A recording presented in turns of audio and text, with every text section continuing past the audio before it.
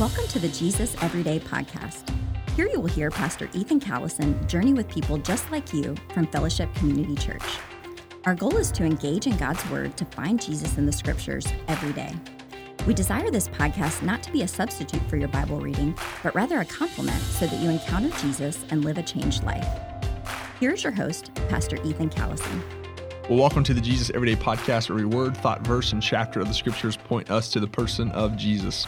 My name is Ethan Callison. I serve as one of the pastors here at Fellowship Community Church located in the Roanoke and Salem, Virginia areas. And if you're not part of a local body, we would love for you to come be a part of it if you live here in the Roanoke Valley. If not, you can reach out to me, and I'd love to help you get connected into the local body. Well, we're continuing with Nicole Hunt's this week. We're in Acts chapter 18, but before we jump into Acts 18, Nicole, question for you, for people to get to know you a little bit better.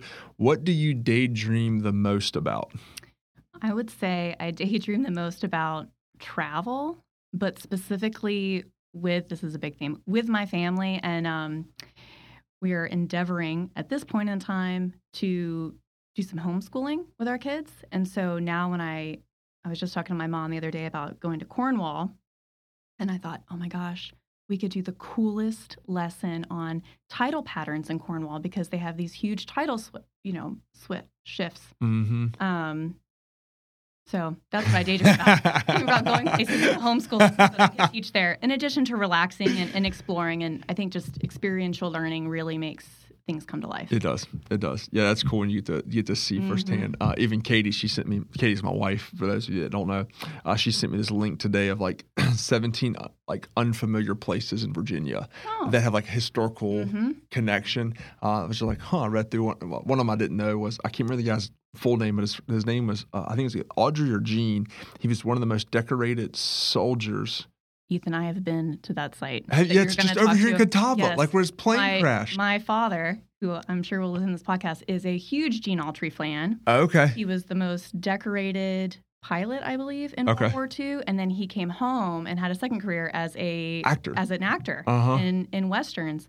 And yeah, his plane crashed not far from Roanoke. Yeah, so we've done that hike. We have done that hike, and it's worth it. Yeah, so World War II. Fun. Yeah, but going to have to do that. Cool, right? Well, as we look at flying and all that, Paul had a plane. And I'm just kidding. Paul didn't have a plane to fly. He walked everywhere or was on a ship and such. So here in Acts chapter 18, as we hop in here, what was the verse that the Holy Spirit revealed to you that just really spoke to you that you highlighted? All right, so it would be verse 26, which said, "He began to speak boldly in the synagogue. But when Priscilla and Aquila heard him, they took him aside and explained to him the way of God more accurately." So this is Paul teaching here. Who is this teaching here? It's not Paul teaching. It is Apollos. The man Apollos himself. So what's going to explain this text a little bit for us? So Paul has left. He's gone on another mission trip, but he's left behind Priscilla and Aquila, who were tent makers with him and whom he taught and discipled and lived with. Mm-hmm. And so one day Apollos comes. He's a Jew. He knows the Scriptures. He teaches accurately, but it says that he only knew the baptism of John. So, again, he didn't have the New Testament. So his education was not complete. And we see Priscilla and Aquila, who have had full instruction, pull him aside and disciple him in instruction in the full doctrine of the faith. Let me even ask you this from the perspective, because here's what I hear the most from people. I would even say new people, I would say probably more so the people that's been in the church for the longest, is they feel inadequate in whether it be information, instruction, whatever it be. That's the number one thing I would say. I don't have quantitative data to prove this, of why people don't disciple another person, don't share their faith with other people, don't really desire to, I shouldn't say desire, but aren't living their faith out. It's because it's I just don't have this information. Yet here with Apollos, that's not what you see. From today's culture, and your personal relationship and your journey, has a lack of information, a lack of knowledge held you back from sharing your faith or walking with people? Or has that been something you've wrestled with? I don't think I've ever taken compromising action, but I have felt intimidated, and the best cure for that has just been to read my Bible, just to read my Bible. And even if someone is smarter than me, more eloquent than me, can debate me, I am not here to debate. like I am here to live my life for Jesus. Mm-hmm. And very often, some of the people that are most confrontational will come back to you in times of need because they see that you have something that you're really anchored to. Additionally, I think that there's a perception that people are going to be super hostile, and a lot of times that's not true. Mm-hmm. A lot of time that is just built up in your mind, and frankly, I think it's a lot of spiritual warfare because if you know the truth, you know, Satan might say, okay, well, that's fine. This one knows the truth, but now I can't let him tell anybody else. Mm-hmm. Yeah. And so that's the biggest weapon. It's been the joy. It's been a joy for me with this podcast, the Jesus Everyday Podcast. Not all, but some of the people that we've asked to be a part of it, they're like, no, like I don't have the Bible degree. It's like, I want you on here because you don't, like, because you're what most people would say, you're a common lay person. And you can't see me. I'm doing air quotes around lay. It's like, I want our people to model for our people what it's like to read God's word. And you just hit the nail on the head. I read God's word. We're in God's word. And when we're in God's word gets into us and God's word comes out of us. And I love it. All right, so back to the text here in Acts chapter 18. Good stuff there. Do you have anything else you'd like to explain about the text or anything else there that I skipped over or anything? I wanted to point out, and this is getting a little bit into application, Priscilla and Aquila, it says they took him aside. So they didn't talk to him. They didn't like interrupt him while he was preaching in the synagogue. Yeah.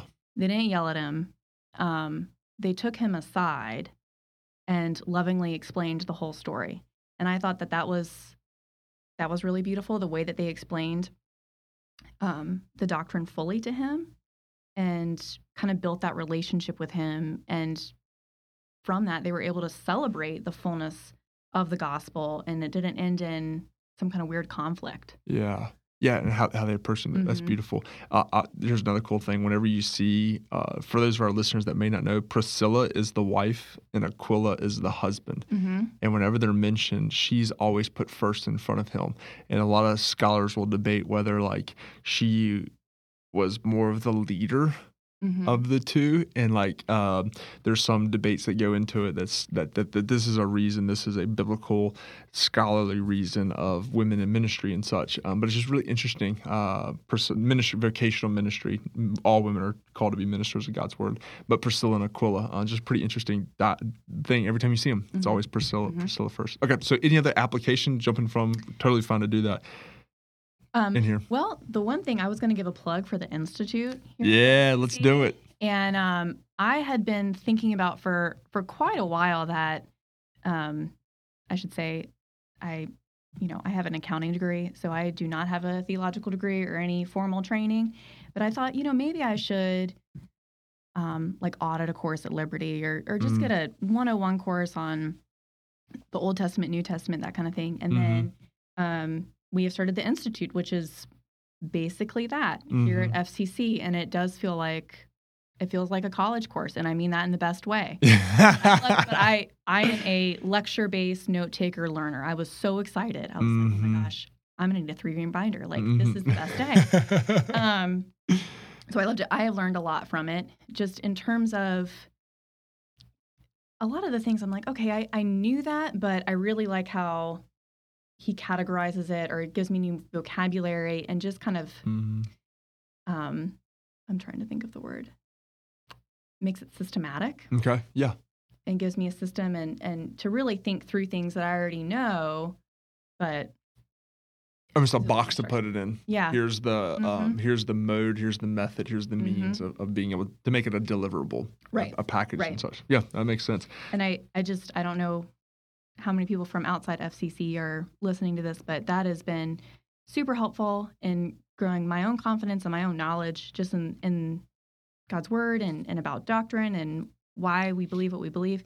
So pursue that. We'll put the link in our description below for the Institute.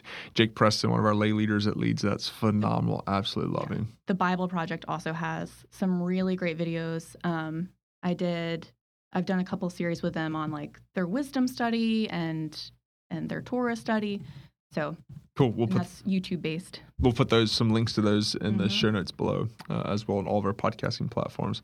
All right, so there's some of the ways that you can apply it. How did you personally respond to this text, Nicole? Well, so like I said, I have 2 little ones at home, and thinking about discipleship, that you as a parent, if you are a parent, like those are your primary disciples. Like, of course, you're supposed to be in ministry to everyone, witnessing to everyone, but those are your primary disciples. God gave them to you.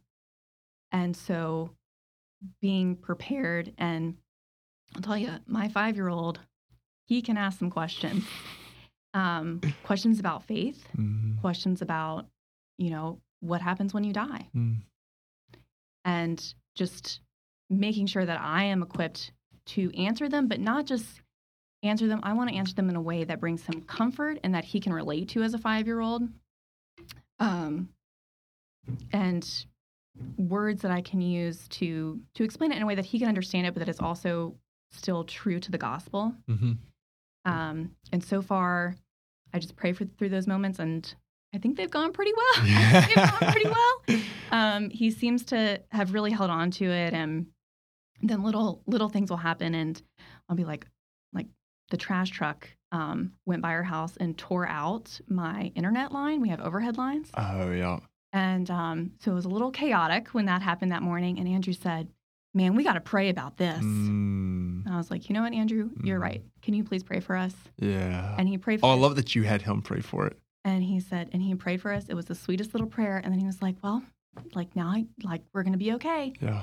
And that's not to say that God is a gumball machine, and if you pray for something, it's going to be okay. That's not true. But his faith is so pure, and just he believes that God's going to take care of us. Jesus calls us to have childlike faith. I love it. Love it. I think even kids ask questions because they're not afraid to ask a question. And us sometimes as adults, we want to shy away from it. Because well, if I ask this question, what's the perception that people are going to have of me or such? Love it.